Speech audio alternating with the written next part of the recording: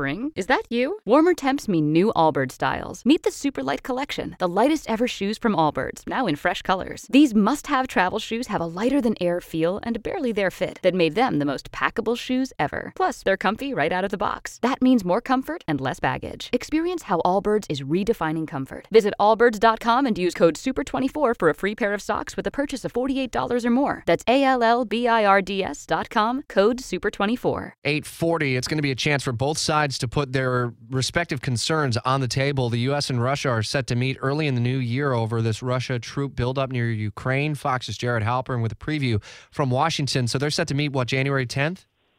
January 10th. Still questions about who will make up the two delegations and whether this will be an in-person meeting or something done, as we've seen in the past, through video conference. Also, questions about whether or not Presidents Biden and Putin will participate. Both of them have been asked in recent days, and both of them have given fairly cryptic answers about whether or not they participate. I think a lot of that will depend on what the lay of the land looks like on January 10th. Obviously, a lot of concern from the United States, NATO allies, about the troop buildup that Russia has amassed near the Ukrainian border, at the Ukrainian border.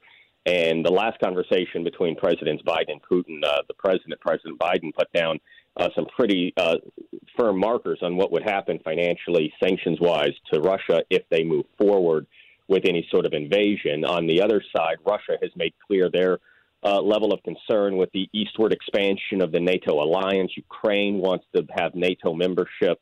Russia very much does not want that to happen.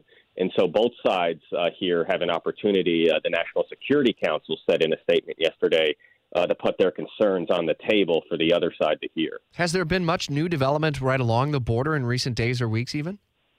There hasn't, and that's one of the things that the United States is looking at. The intelligence assessment from a few weeks ago that we heard is that there had not been a determination by Putin as to whether or not to move those troops in, but there's not been a move back, and so there are a lot of concerns about how long those troops will stay there and what kind of move and how quickly an invasion, if one were to occur, could happen. So that's why you're seeing these talks largely fast-tracked. It was just a couple of weeks ago that Biden and Putin spoke in a video conference call, and now on January 10th, the two sides getting together again for security talks, which, yes, are going to have a lot to do with the Ukraine situation. But remember, there are some other issues that the U.S. and Russia are working out as it relates to arms control, missile defense, as it relates to cybersecurity, and also the satellite tests that Russia has launched in recent months. Stories that we'll follow into the new year. Fox's Jared Halpern in Washington. As always, thanks. It's 8:43.